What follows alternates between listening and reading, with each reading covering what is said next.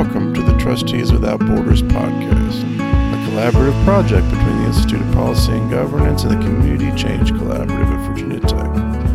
My name is Brad Stevens, and I'll be your host today, and it's my absolute pleasure to welcome our guest, Mr. Doug Jackson. Doug is a capacity development specialist with the Virginia Department of Housing and Community Development, where he provides facilitation and strategic support to Virginia communities as well as their placemaking partners. Additionally, for the past 15 years, he has served in leadership roles with Roanoke, Virginia's Arts Commission and co-chaired that community's first Arts and Cultural Plan. He currently serves as the City of Roanoke's Arts and Culture Coordinator, providing staff support and leadership for civic arts initiatives, including the city's public art program, creative placemaking strategies, and municipal arts funding. Doug, it's so good to have you with us today. Hey, it's great to be here, Brad. Very good. Well, Doug, you do a lot of things. Kind of how do you define the work that you do? It's pretty simple. I think when I look back, there's kind of a steady thread looking back all the way to the 90s, and it is community development. And I guess more specifically, it's probably arts-based community development is where I get really excited. And I think the arts have a specific capacity to engage at an introductory level where you can see your fingerprint on the world around you. And that's also become, I guess, part of my specialization, if I have one. I'm very much a generalist. I'm a proud flag-waving generalist. But if I did have a specialty, it would be those early stages where a group of people are coming together, a leader has an idea and is trying to rally a team or some energy behind it. And I think that's a pretty special moment, or can be a pretty special moment, and it's a fun time to engage with a community. Interesting. Well, I'll take just a little step back into your comment here and go back to the idea of community development. And kind of that's an amorphous term here in the academic space, but kind of how do you understand what that means for a real community and in praxis? Yeah, I think there is something about the group that's pretty key to that. It's different than economic development. Economic development is, and community development can often pursue the same goals, but there's a different way of doing it. So the engagement process, the kind of grassroots collaborative process period, makes a lot of difference in community development, whereas it might not in economic development. So I look at the people who are driving the change.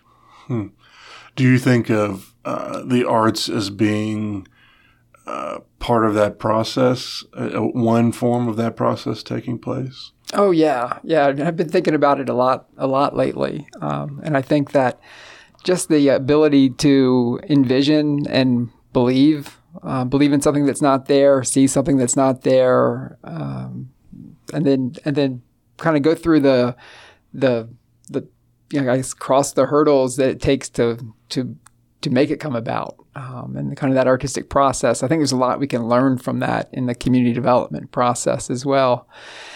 And I do think that when you think about the visual arts in particular and their role in the community around us, you can put a coat of paint on a mural and we can kind of scoff at it and say, oh, that's only a coat of paint on a mural. But if you've got a lot of community hands who are putting that paint on the mural, on the wall, if you've got a lot of community minds who are thinking through what to put on the wall, if you've got people coming together and saying, hey, there's a problem here. We've got graffiti on this wall. You're kind of stepping back through the process. You can see the potential for art to do a lot. Well, I love this idea of the art allowing us to see what is not there. And in some ways, that's also about allowing us to see what could be there, right? So can you share a few examples from your time about how the arts have been particularly effective in that community development work? Yeah, well, I guess I will look back. I've been at DHCD for 15 years. And when I started, it was to specifically provide services to our Southwest Virginia strategies. And that's the Crooked Road, the Artisan Network, Round the Mountain. And then we stepped into outdoor recreation as kind of the third leg of that stool as well. And I think from the beginning, there was a piece of that was about pride building. Like, what do we have here that's special? And that's asset-based community development, right? That's the kind of the fundamentals of it. And the arts were a big part of that. We were first started doing that work in Southwest Virginia. So there was a folklorist, Joe Wilson, who was just an amazing person and had all the knowledge about the traditional music across the 19 counties of Southwest Virginia. And he and Todd Christensen, who was in community development at the state at the time, said, kind of put their heads together at an Appalachian Regional Commission conference and said, well, what if we create a trail that helps us invest in these communities and see them as cultural centers, whereas they were once, you name it. If it was a furniture manufacturing or textile manufacturing or coal mining center, can it next be a cultural center?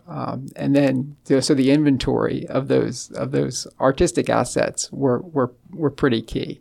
So, I think that's just that kind of, that was the spark for that vision of what can a place be that it is now at its core, but we can highlight and promote and help the community benefit from.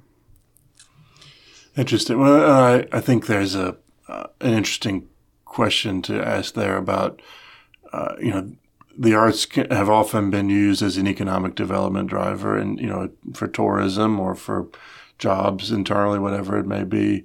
How do you kind of maintain the, so to speak, integrity of the artist or the art to be able to speak for itself and not simply become a tool for economic development and money making?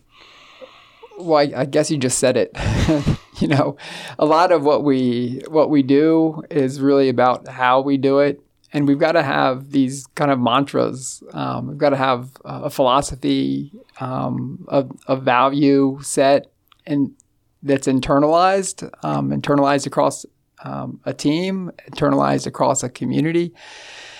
And in order to internalize that, I think you have to go through some discussions. You have to be approached with someone who says, hey, we'll give you $50,000 to put you the name of, put your name on this product, say, or whatever, just kind of the imaginary scenario. And a community has to be able to say, does this advance our goals? Does it honor the individual? Does it honor the artistic effort? Does it honor, and does it honor us? So as we get going on a project like this, it's often, or any project in kind of community development, often it's a crisis moment. And a community might be feeling that they need to take anything they can get. And there are lots of reasons for that, right? But part of the community development process has got to be helping a community have their own conversations, undertake their own path, and a path that is worthy of the people that live there. I find that intriguing to think about it being in a time of crisis, whether that's an immediate crisis or kind of a long, ongoing crisis. And you've spoken about the importance of process. How do you get people that are worried and stressed, going through something difficult? Potentially there's some trauma there. How do you get them to slow down and engage in a process when they kind of just want to get things done and get over it and move on? How do you kind of encourage them to think that the process is important to getting there? Wow, that's a big question. And there may be immediate needs that have to be met before you can get to that, certainly depending on what the crisis is. But when you have a crisis, it is also, you've got people's attention. And if the crisis is something that say something has to be rebuilt, I guess the basic question is, was that structure working for the community in the first place? And sometimes it's hard to look at something that we've loved and say, no, it's not working for us, or it's not working for all of us. And I don't have any, golden lasso to pull people together and help them, do things like see alternate futures. If you hear some options, let's talk about all the things we can do and get them listed. Let's then try and tell ourselves some stories about the past and how we've come to be where we are, and then how do we advance that story into the future? What stories can we tell based on what we might do? I think it's a long process, and it can't come from outside the community. It really has to come from people within the community. And you've got to be able to have an ongoing long-term relationship and that trust in order to even be able to help them ask the questions. So there is no real quick silver bullet, I don't think, but you might know of one. If you do, I'm all ears, because the beauty of all of this work is that we're learning every day, and every community we engage with, we learn. And I spent a lot of time on talking about that initiative. Over the last 15 years, I've spent a lot of time on 81, and as I'm driving back toward Roanoke, where I live, on 81 at the end of a stretch of time away from home, or even after one meeting, I spend most of the time reflecting on the conversations. How did the conversations go? What could I have done differently? How could I have been better support for the community? And that's why this is so engaging and rewarding, because there's no one answer. So how do you normally approach that conversation? You've been invited. I presume it's normally an invitation into a new community. Is that accurate? Yeah. So a community will often be looking for resources around a specific project, and they'll have something that they know they want to do. Or someone in the community says, hey, what about this? So we try to use experience from working across communities to help the leader who wants to pull people together, to help them do just that. Sometimes we have to step back, and that the person who has the idea for a project, which requires community collaboration around it, might have already gone through the learning process and a thought process that the community as a whole hasn't gone through. So there might be ways to step back, and sometimes it's hard too, because especially you think about an entrepreneurial spirit, they're not the most patient spirits necessarily. Thank goodness they're not patient. But we might have to say, hey, let's step back a little bit and kind of engage in a process, and now getting that person and some others in the community to help design the process and let them look at some choices and be really transparent about it, then I think that's probably the best way to begin. Well, you mentioned trust, and of course, that's my research focus. I'm very interested in that. And there's some research out there that would suggest that trust in the process can make up for differences in trust amongst the community members. I wonder if you've seen that happen before. Yeah, and I probably won't be able to pull up like one specific moment, but I hope you just saw my body relax when you said that. My whole body just responded to that comment. And when you spend time facilitating meetings, there's so much pressure. There's so much pressure for the person who is standing there, because you've got 45 people in the room, and that's a lot of person hours. They're busy. They have families. They have businesses. They have jobs, and it's a commitment from them to be there. So you feel a lot of pressure just with the time that folks are committing to it. But then you feel the pressure of needing to be an expert in you name it. Pick an industry, pick a community's history, pick anything that's important to that conversation. But I remember Michelle Jones, who I worked with. I think she was one of the ones. Of course, you need these reminders on an ongoing basis. But for someone to say, "Hey, hold it, just relax. You're in charge of the process. Now, what are the goals for the process?" Well, my goal for the process is for every voice in that room to be heard. My goal for the process is for there to be a certain amount of comfort in the room so that we can actually observe and see where there are tension points, see who doesn't agree, see who doesn't get along. There's got to be a little bit of trust even to come into the room, right? There's got to be a little bit more trust for someone to open their mouth and speak. So we want to make sure from the beginning that we're sending signals. And sometimes that is openly stating what our values are. Our values are that we want to hear from everyone. So the job of the facilitator, or if you're bringing people together, is to focus on that process. In a way, that is a big relief because there's so much I don't know.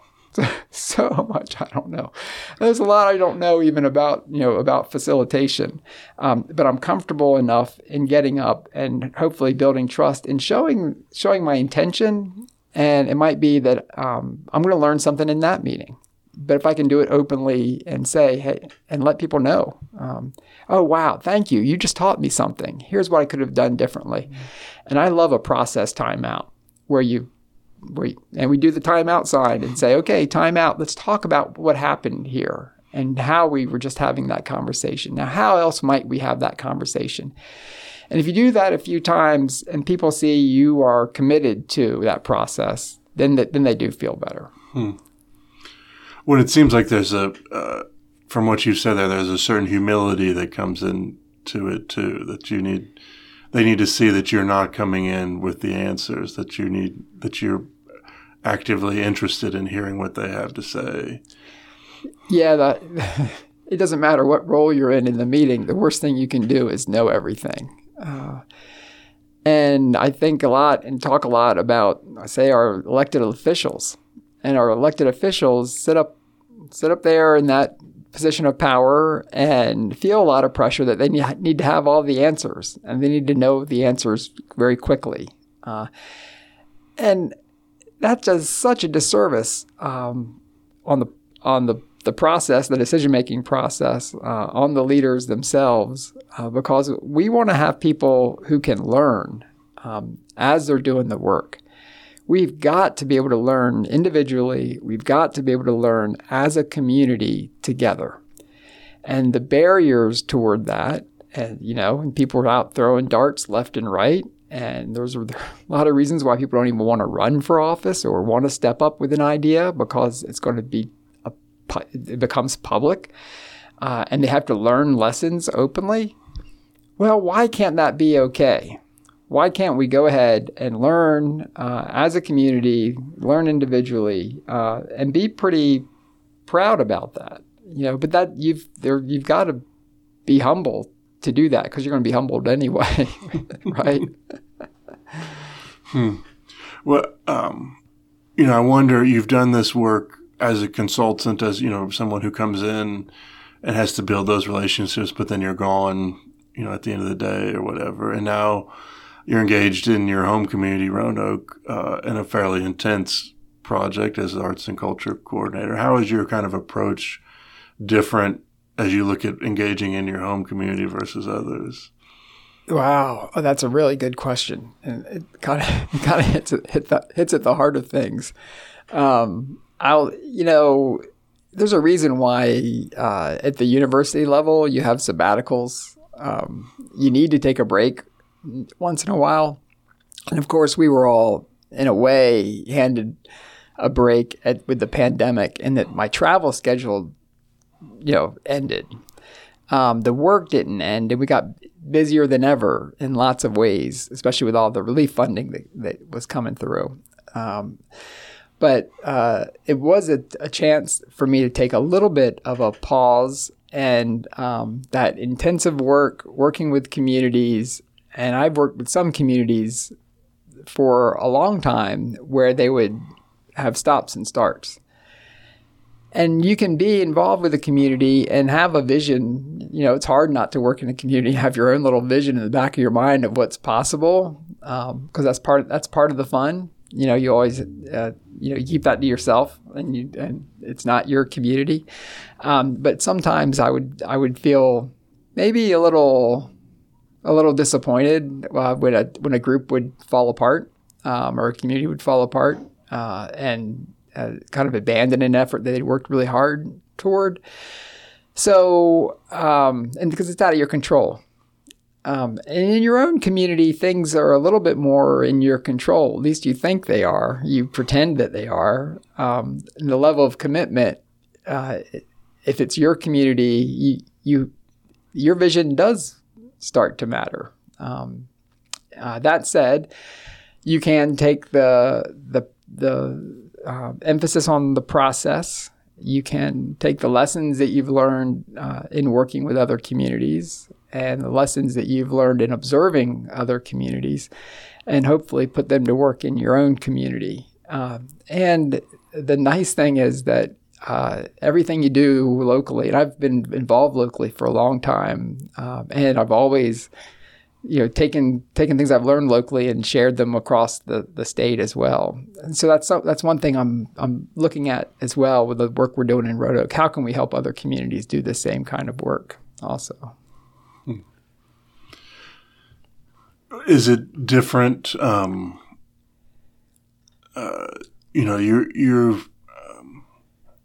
how to frame this. So I think of your work in Roanoke. There's an inherent question mark, as I kind of going back to the question earlier of allowing the art to be the art, that you're as you work as a city employee or as a state employee for DHCD, there's a pressure to maintain the status quo of some level, or at least not rock the boat too violently. But the arts are also a place where it's, anything is possible and you can go in incredibly subversive directions. And I kind of wonder how you marry those two and what the difficulty is in being putting on public art and allowing it to be art while also having to report to a city manager who doesn't want riots in the end of capitalism in some ways under his reign. Well, I don't want those either. Right. And let me say that I feel tremendous support from leadership in the city of Roanoke. And I feel like the work that we're doing and exploring the arts and artists as elements of change and agents of community development. I think as we're doing that, people are starting to kind of understand maybe what we're doing. And the thing, I haven't gotten really any negative feedback yet. I will say that as well, it's at the fundamental level, all we're doing is trying to, increase the proximity between government and its people. That we are trying to put resources in people's hands, individual artists who have an idea. And those artists, we hope, are representing all of us. So that if I live in a community and I have an idea and I'm willing to put in the work and the effort to bring in my neighbors and make this happen, then we should have structures in place to help that. And right now, I think, we do a plan. And we have a plan in place, and then someone comes and says, "Hey, I have an idea." Well, that's not in the plan. We haven't created a budget because our budget for this, kind of these kinds of efforts, because it's not in the plan. Our budget's advancing the plan, and the plan was written 10 years ago, and our community changes so much faster. So I think we're just trying to be more responsive to citizens, and that's what all of this is about. So at that level, I don't see a challenge. I do see a challenge when, yes, the status quo is going to be questioned. We need to continue to question the status quo. It's part of being in a democracy. It's part of living in a community. It's part of watching out for your brothers and sisters in the community. So I do think that there'll be projects that people won't agree with. But fortunately, we have a 15-member appointed city arts commission, and those people make recommendations to council. Council approves the way that we spend the money. Additionally, when we do a panel, and you've served on a panel before for us, when we have a panel, it's citizens and stakeholders, and we try and really, again, try and have a good process for things. So it's never just my idea or my vision, but we hope that we are advancing the city's comprehensive plan, City Plan 2040, through arts and culture. So we've already got a mandate where we can point back to and say, well, hey, the city says interwoven equity is important. And here's the history behind it that's in the plan. And it tells us why we need to focus on it. So we take that as a mandate. And this is why we're creating, say, the Art Matters grants, which advance justice, wellness, and inclusion. And we ask artists to tell us how they can do that. Well, it's so interesting to think about your background and your statement earlier that your job as a facilitator is to give everyone kind of a platform where they feel comfortable speaking, and you want to hear from everyone. And, there's been a immense increase in the last 15, 20 years in the pursuit of equity and inclusion and local government and business in every sector of our lives. You kind of, like, that role of a facilitator seems to almost predicate your work on that sense of equity and inclusion in the conversation. But I just wonder, can you speak a little bit to how that has kind of evolved in your work, that focus on equity and inclusion? Well, it's always been there pretty front and center. And that's part of our role at DHCD as well. When we tell a community, you need to have a management team. And here's a list of who needs to be on the management team, and it needs to represent the community. And we also say things like you need to have the curmudgeon on your planning team. But we will look, I can think of a community in particular where there was an investment recommended, but the agency came back and said, or the community wanted to make an investment. We said, no, wait a minute. There's another neighborhood over here that has not been invested in. We have to ask why that neighborhood hasn't been invested in. And we have to say, we have to serve, we don't serve the jurisdiction. We serve the residents of the Commonwealth. So in that way, it's been front and center. And we ask those questions out loud. And that is part of the role of the capacity development specialist at the agency. So it's always been there. And prior to that, I spent 5 years in California at an organization called the Great Valley Center. And I ran leadership programs and youth programs. And we had a program called IDEAL. It was the Institute for the Development of Emerging Area Leaders.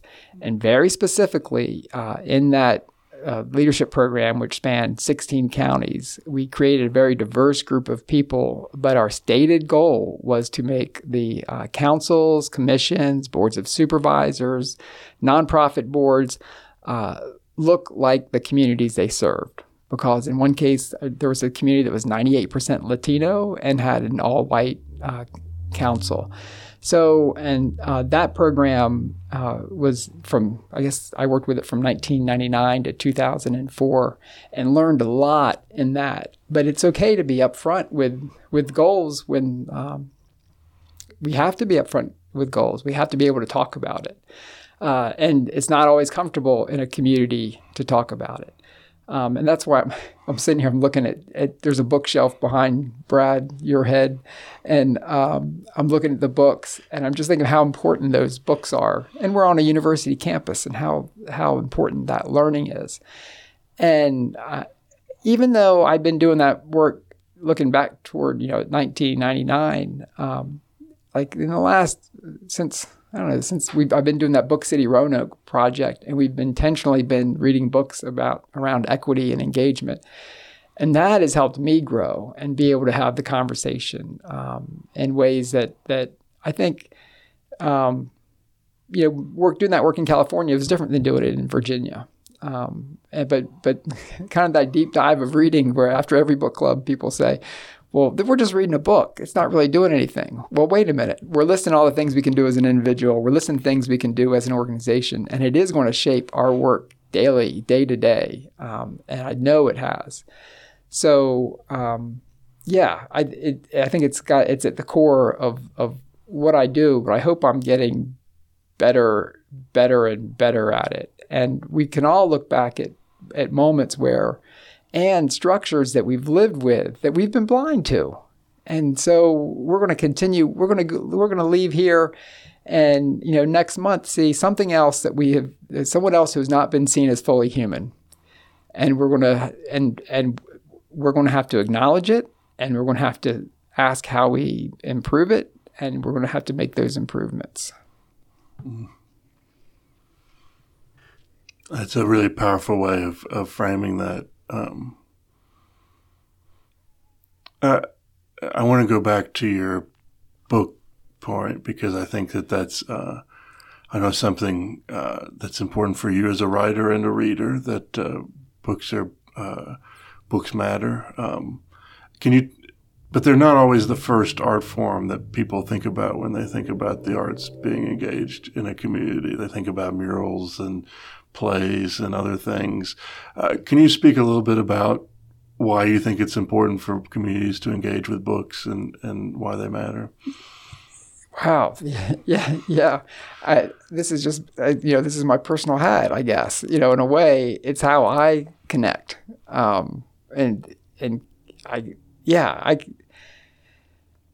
I connect. I think that there is something about that extended conversation that you have with an author of a book that you don't get through a screen, a device. When you're reading a short article, you can read a New York Times article. Sometimes they go longer. Often I'll read a New York Times article and they go, "Oh, here's the book I need to read about that." And it just takes that for me to be able to. It's that extended argument that someone is making, and then I end up having in my own head. A book is never just about the writer; it's about the reader too, and what they're bringing to it. And it's how I process. And then when we come together as a community, and I was amazed and you were involved with this, the Dar Williams book, What I Found in 1,000 Towns. Mm-hmm. And we did that 10-week kind of mini conference around this book. And I was so excited that on average we had 35 people in the room for every chapter, that people would take that time and read a book chapter by chapter and go deep and explore their own community through the lens of that book. And it was really powerful to me. And I know that it has shaped how I do work today. But it is a lonely thing to sit and write. It never seems lonely to me to sit and read. I always feel like I'm surrounded by friends with a book in my hand. You can put that on needlepoint if you want to, Brad. But I do have a great group of, and I can be an introvert. I can sit home and be happy reading. But we've been doing this Change Academy in Roanoke in partnership with the library, and the people who've been coming to that. They're friends. I've connected with them in meaningful, deep ways through these deep conversations, and I guess that's it. The books help us go deeper. And I long for that, typically, in most days where you're getting things done. And at the end of the day, I'm like, it's not a satisfying day unless I found some way to go deep. Well, that raises the question for me of art and reflection going hand in hand. You mentioned earlier your drives back and forth being this time of reflection, which I think is an incredible lesson to take away, that, without reflection, we don't learn very much at all. And it's very, it's hard to read a book without reflecting on it. And it, in some ways, looking at a mural it can lead to the same levels of reflection, but it doesn't necessarily lead there in the same way that a book might. So it's an interesting thought to think about, the reflection being a part of the experience of the art, and that the more time we can allow ourselves to be with it, the book better. In a book, you can't look at it and move on. You have to spend time with it in some ways.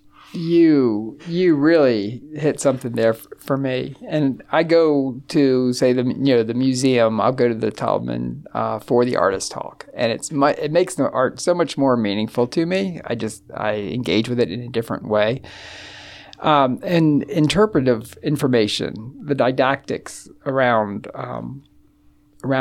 say, a mural. Or sculpture that we have in the park. We do a temporary sculpture call, and this year the theme was reimagining Roanoke, and it was repurposed materials. 50% had to be in each sculpture, and then we asked artists and we described our community, and we asked them to interpret this for us.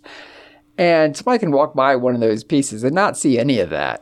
And to me, we do lose something.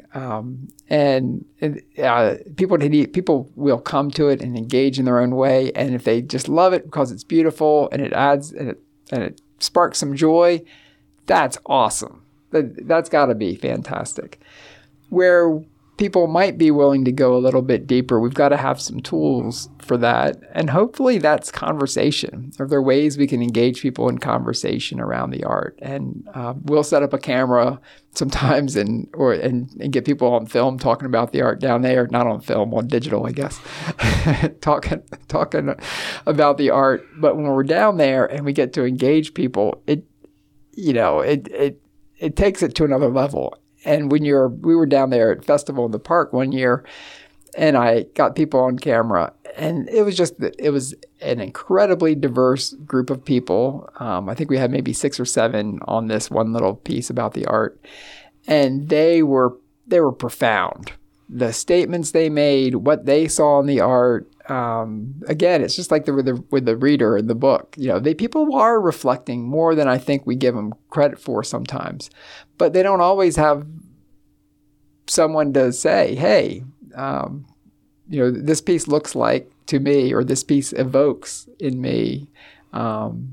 Sometimes their partner didn't want to hear it anymore. But then if things like that can help us connect with somebody, say it's a person walking down the street who you don't know, and you just say, "Hey, what about this?" That's cool. That's kind of a community I want to live in. And I think to go back to something you mentioned very early on about the stories, that when you're engaged in this, the stories that the communities tell about each other. That's really what you're hearing in that interpretation, right? Is someone's story of that piece of art, and and it's allowing them to connect with others through those stories that they have there. Yeah. And we're story makers, storytellers, right? We want those opportunities. Yeah. Mm-hmm. Well, so you work with a lot of communities. You're working with people on the ground doing the work in a tangible place. But those communities are always working as part of a larger society. And I kind of wonder how you see that larger bent of the society playing out in those local community conversations. Well, my mind went in a couple of different directions. One is that there are, we're talking about economic development, community development, and there are just basic trends in economic development in particular that one community does something and another community does it, and it just kind of travels through. And that's where I think the arts might help us kind of have a leg up in a way if we are, using, our specific unique lenses and specific creative processes. If we're applying that in the world around us, we're going to come up with a different solution to a challenge or a different potential for a community. I think that's one aspect. The more we honor the local and again, just put resources in locals' hands and tools that will have more unique outcomes. There are political trends as well. My mind went there when you said that, and more often than not, and I know that you can't be naive. You have to understand the politics of things in a community. You've got to understand it so you're able to best facilitate and create that space for a community to create outcomes. But every community has good people in it who want to make their place better, and somehow that rises above all of that. It can, and I think it should. And maybe working together and rolling sleeves up and getting a project done in a community where there might be a split, maybe that's a good thing. Well, again, your response reminds me of the process question, and it goes back to, and I guess I'll just ask if, in the end, you often have outcomes, you'll help a town get a hotel, or, with the Crooked Road, you've got this tour, whatever it is. Do you often feel that the process that you've helped folks go through is more impactful than the outcomes, the tangible outcomes that you see at the end of the day? Yeah. Yes. You pick the project. The Crooked Road was really about these. At the beginning, it's a region now, but at the beginning, it was about these major venues that were being invested in the community. So the Ralph Stanley Museum, the Floyd Country Store. So those, if you think about even pulling a community together and saying, okay, what do you have to contribute? Who wants to play what role? We're with an arts phrase, it's, hey kids, let's put on a show. We're going to create something and invite people to look at it in a way. So if nothing has happened in a community for a while and no one and people haven't pulled together for a success, and you get a success, that can last. It can be that touchstone. So we work with communities when they are doing in the community development block grant process, and a community will apply for a planning grant where we ask that they build a team and they go through a process and identify, why they're there, what kind of investments will help them achieve their goals, and they have a plan at the end of that. So often they will then come to us for a construction grant. And we had found that in the time it took us to give them a construction grant, the team had fallen apart. So we developed a program with our partners around the table at Opportunity Southwest Virginia called Rally Southwest Virginia. And the idea there was just to engage in a process where we would leave tools with them so that we were reinforcing the process and making the process important. Okay, you've got to make a decision. Now, how are you going to make that decision? What's your criteria going to be for the decision? What is consensus? How are your decisions typically made? Okay, is there a better way to make those decisions? What information do you need? Do you have enough information? When are you frozen? When can you not make the decision? Why is it that you're not making a decision right now? Those things we hope would last into the construction grant, so these $3,000 Rally grants hopefully provide tools that help them with their $1 million streetscape improvement grant. So yeah, I hope that there are some process tools that we can leave behind. Very interesting. Well, I really appreciate your time today, Doug. And one final question for you here. There's a lot of future urban planners or regional planners or people that care about their communities here on campus. What bit of feedback would you leave with folks that are interested in doing the kind of work that you do? Well, I think I'm not going to provide any earth-shattering wisdom.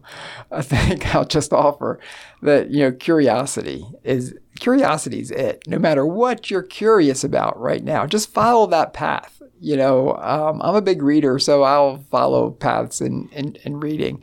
And I used to say, I have a list. I got to read this book. And then I've kind of thrown that aside and said, what do I want to know right now? And it took me how long did it take me to realize this? That I engage so much differently when I really am following that curiosity. And you don't have to know exactly what your dream job is, but if you're following your curiosity and digging in, those experiences really matter. So I've had a real winding path in my career, but everything contributes to what I'm doing now. Very good. Well, thank you so much for your time. Thank you. I appreciate it.